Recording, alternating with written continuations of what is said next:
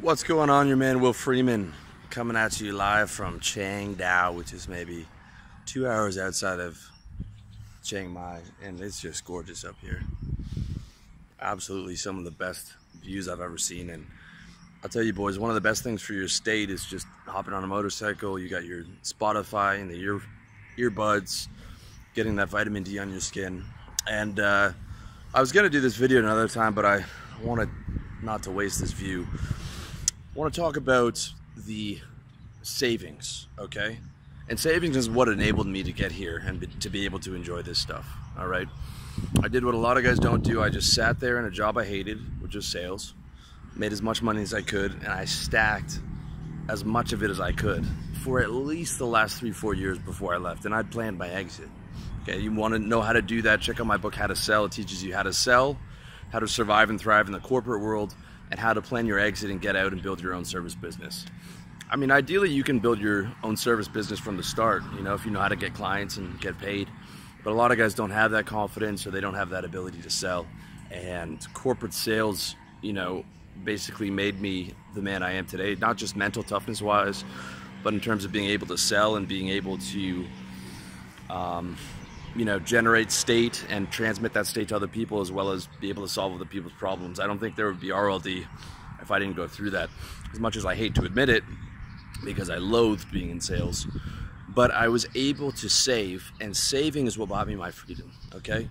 A lot of guys talk about being a billionaires or whatever. Like, dude, let's focus on what matters, okay? Getting your income up to 6 figures, stacking cash as much as you can, and then bailing out to be able to do your own thing and live wherever you want and cruise up here, okay, on a Sunday afternoon, just because, man, just because that's the life you created for yourself. So the thing you need to understand about savings, and it's this one thing, okay, it's this one mentality that's going to change everything. Whenever you're thinking about buying something, I don't care whether it's food, I don't care whether it's clothing, I don't care whether it's a computer, I don't care whether it's a car, ask yourself, how much of my net worth does this cost me? Okay, let me say that again. How much of my net worth is this costing me? All right? That question will totally reframe the entire way you look at money. Because I look at every dollar as an investment, okay? It could be a dollar in investing in my health by eating healthy food, or, you know, getting blood sugar back up after, you know, not eating for a couple hours. It's an investment on my wealth in terms of investing in RLD. It's an investment in my well-being in terms of investing in anti-aging technologies. It's an investment in self-esteem in terms of buying clothes. It's an investment in temporary happiness for going out with the boys, having a few drinks, chasing girls. Like, everything you think about money should be about investing, okay? And money can only be spent. That's the purpose of money. The best way to spend money is on your financial security if you don't have it, okay? Because that's probably, unless your health is bad, your biggest problem is money. You just don't realize it, okay? But you got guys who will, you know, they got $1,000 in their bank account and they'll go blow $100 on the bar, okay? I went out with a couple readers last night. I blew maybe $30, all right? But that's nowhere near, that's not a percentage of my net worth. You got guys blowing 10% of their fucking net worth on a night out, only to invest in a hangover the next day and to piss it all out the next morning. It's fucking insane, okay? There's a link in the comments below, or sorry, in the info below, as well as in the article for this video. 8,000 Americans surveyed. 57 fucking % of Americans have less than $1,000 in their bank account. 57%. 25% didn't have any money in their savings, okay? So any emergency, any health problem, any purchase that has to be made, any investment in a business, can't do it, okay? They're living paycheck to paycheck. And I saw this with my own, I saw guys making 100K, 150K, 250K in sales, and they can't afford their own lives. Okay, I grew up with a guy who became a VP at Lehman for a while and moved on somewhere else, making 250K, but he married a tiger mom. Couldn't afford his life. And she was railing on him for not being home, as well as for not making more money. Because she'd spend whatever he had. Worked with another guy making $250 a year as a salesman. Not enough for his wife because she wanted to do the renovations and the deck and have another kid. Okay, there's no one in my family right now, with the exception of myself and God willing, you know, by the grace of God, that's possible, and God willing will continue, who's not struggling financially. I'm talking about guys, you know, not your parents' age, but like everyone in my family from 18 to 35 is struggling financially. Especially the guys in their 40s who have kids, because they can't afford those kids, man. You know, a lot of my family's out in BC where a bungalow is $750,000 in an industrial neighborhood. I mean, it's out of fucking control because people don't save, people live on credit, they've forgotten the lessons learned from the Great Depression, and to compete with those fucking idiots, you have to live on credit, right? A mortgage with 10% down, a car with no money down, and all your money going to rent and going to debt, okay? The only good debt is corporate debt, where you don't have to pay it off, right? Or even better, when you're too big to fail and the government bails you out. You know, that's the kind of debt that you want. Personal credit card debt, that's a nightmare, dude. Okay? You need savings. That's what's gonna... You know why China's ripping America's face off right now? Because everyone there has savings, and they're forced to by the government. Singapore forces its citizens to save 10% of their income.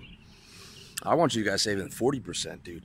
$1,000 in your bank account is a fucking disaster, man. Okay? Like, you're gonna need, if you want to live in the West, if you want to come out here, you won't need as much, but if you want to retire in the West, you're gonna need 2.5 mil by the time you're 65, dude. Okay? You need 1 million right now to retire in the West. But with inflation, by the time you retire, that's gonna be 2.5 mil. And because those social programs that exist and the pension plans, that's not gonna make it. That's not gonna make it when North America is a poor country and all the money's in Asia and you can't afford to pay out any of these plans. Okay? That's what's going down in the world. So every time you think about something, think about how much it's costing you, all right? You got people with 5 grand in the bank spending 3 grand on a vacation, 60% of their net worth.